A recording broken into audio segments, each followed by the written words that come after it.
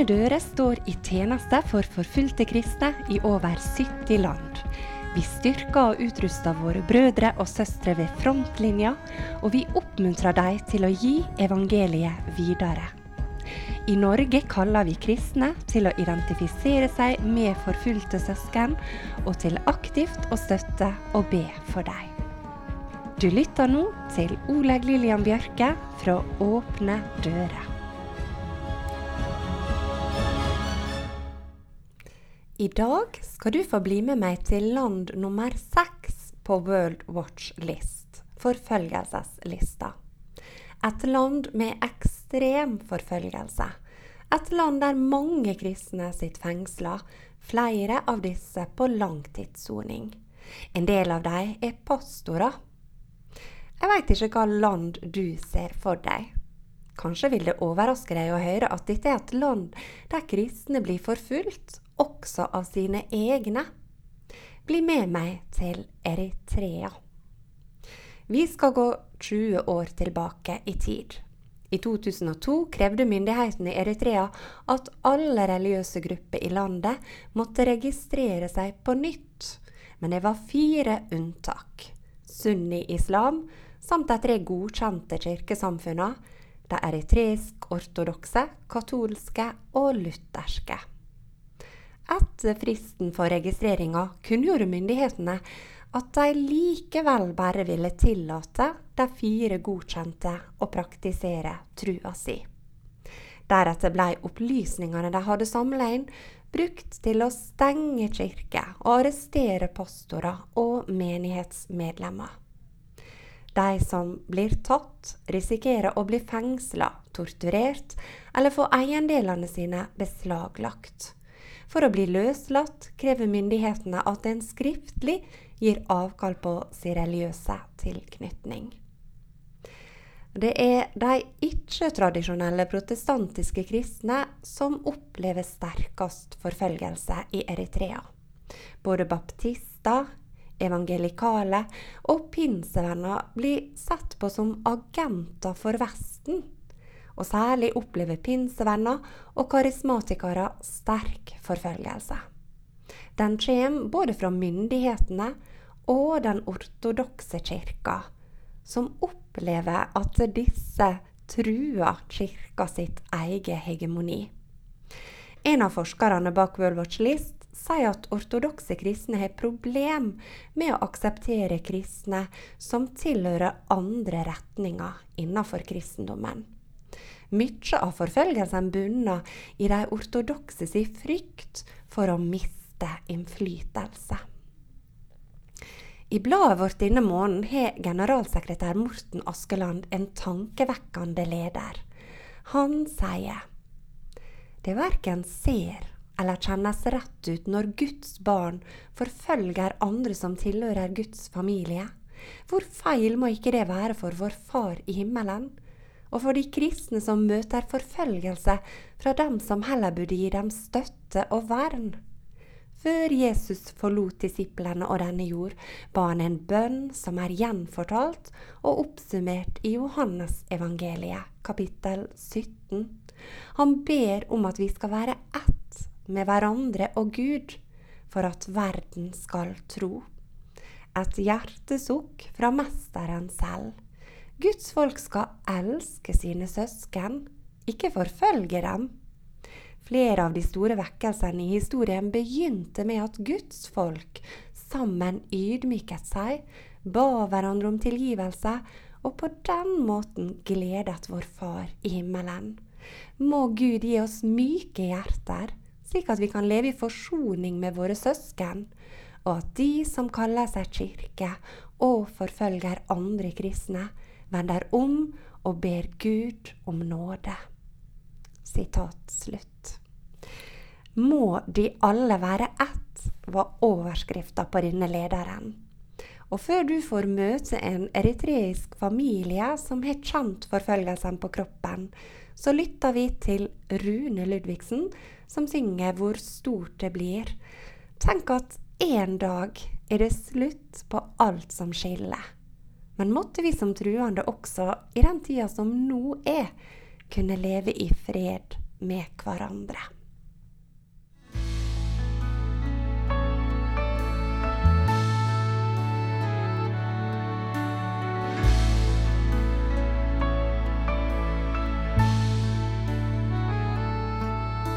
Hvor stort det blir når livet strever over, og vi går inn i evighetens ro. Når sorgens natt for alltid bortveket, og hos deg, Herre, vi skal evig bo.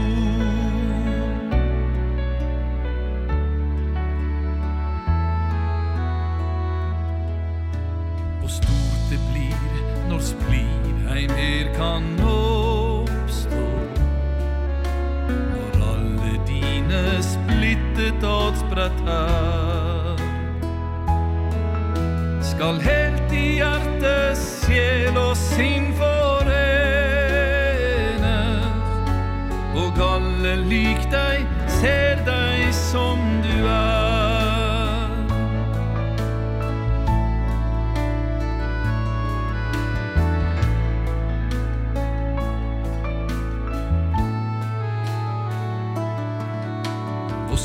det blir når synd og død omme, og smerte, sorg skal aldri føles mer.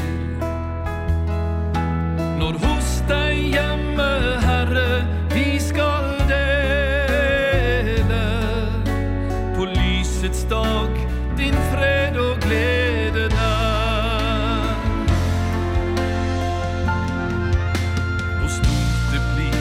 Selv nå i glad forventning, vi lover deg som har oss elsket så.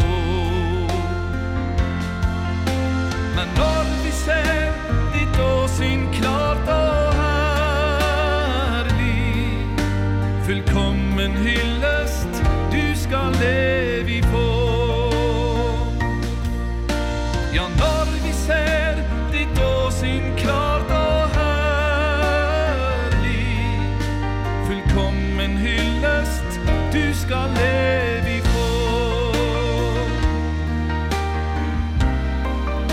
Ja, du skal leve på. Ja, du skal leve på.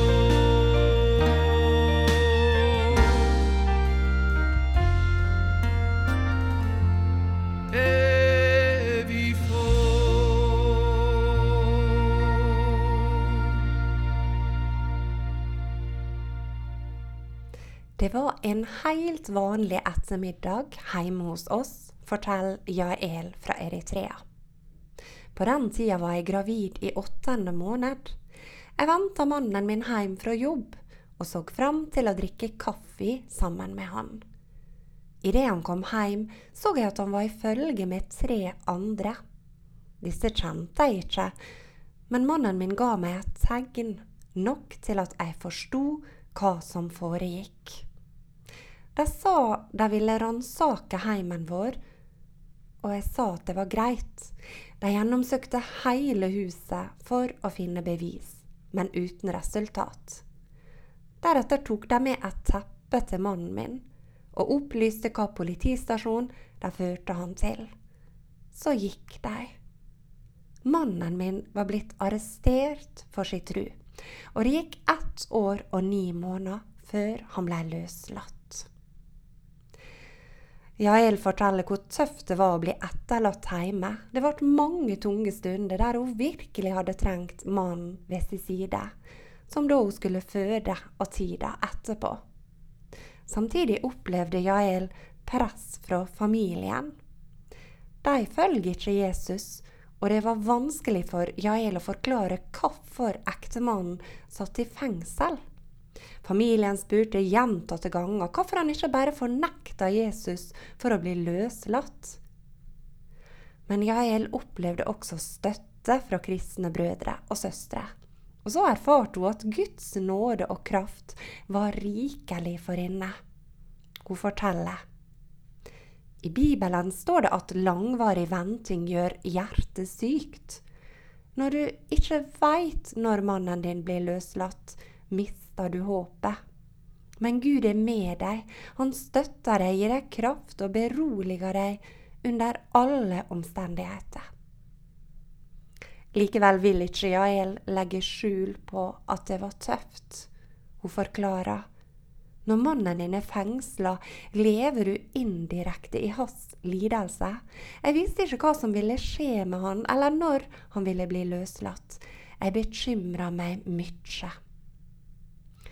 Endelig kom dagen da Jael sin ektemann ble satt fri. Gleden var stor i heimen. Men det var også utfordrende for gutten deres på 1,5 år. Han kjente ikke pappaen sin. Han lurte på hvorfor denne mannen skulle bo i huset deres. Etter hvert ble de kjent, og livet gikk videre. I dag er Jael og mannen foreldre til flere barn, og de gir oss et innblikk i hvordan det er å leve som en evangelisk kristen familie i Eritrea. Barna deres har opplevd en del trakassering, særlig på skoleveien. Andre barn anklager dem for å tro på en ny religion, siden de ikke går med det ortodokse korset rundt halsen. De får også høre at de har ikke noe kirke å gå i. Dette sårer, og Jael og mannen prøver å oppmuntre barna med Guds ord, samt gir dem muligheten til fellesskap med andre kristne barn. Andre ganger møter de press fra familien. Jael forteller: familien vår spør barna: tror du virkelig at du er på den rette vei? Hva med mammaen og pappaen din? De har ikke engang et kirke. Hvor går de for å tilbe Gud? Hvis du er på den rette vei, hvorfor gjør du ikke som oss? Jael og familien må være veldig forsiktige når de deltar på kristne aktiviteter. Det gjelder stedene de møtes, og hvem de inviterer. De kan ikke invitere med ukjente. Det er for risikabelt. Likevel opplever Jael at Gud gir henne mange mennesker. Jeg gleder meg hver gang noen kommer til tro, forteller hun. Jeg får bety en forskjell for deg gjennom bønnene mine, og at jeg er til stede for deg. Livet som kristen i Eritrea er et liv i konstant frykt for å bli arrestert. Et liv under overvåkning av myndighetene. De ser etter grunner for å fengsle kristne, og fengsling er en av de største utfordringene. Likevel så vokser Guds menighet i Eritrea fort. Mange kommer til tro, og forfølgelsen inspirerer kristne til å leve nær Gud og bruke tid på å bli kjent med Han. Jael forklarer hvordan motstanden påvirker de kristne. Forfølgelsen motiverer oss til å hjelpe hverandre og til å be for de som sitter i fengsel. Vi opplever også gode ting midt i lidelsen.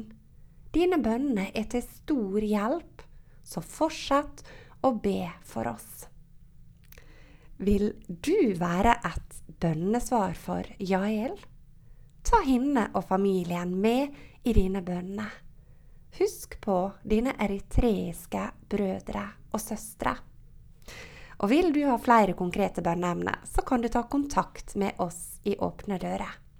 Vi sender deg gjerne Mai-bladet gratis, der du får del i flere historier og bønneemner fra Eritrea. Disse kan du helt konkret få løfte fram for Gud i bønn. Må Gud velsigne deg i bønnetjenester for dine forfulgte søsken.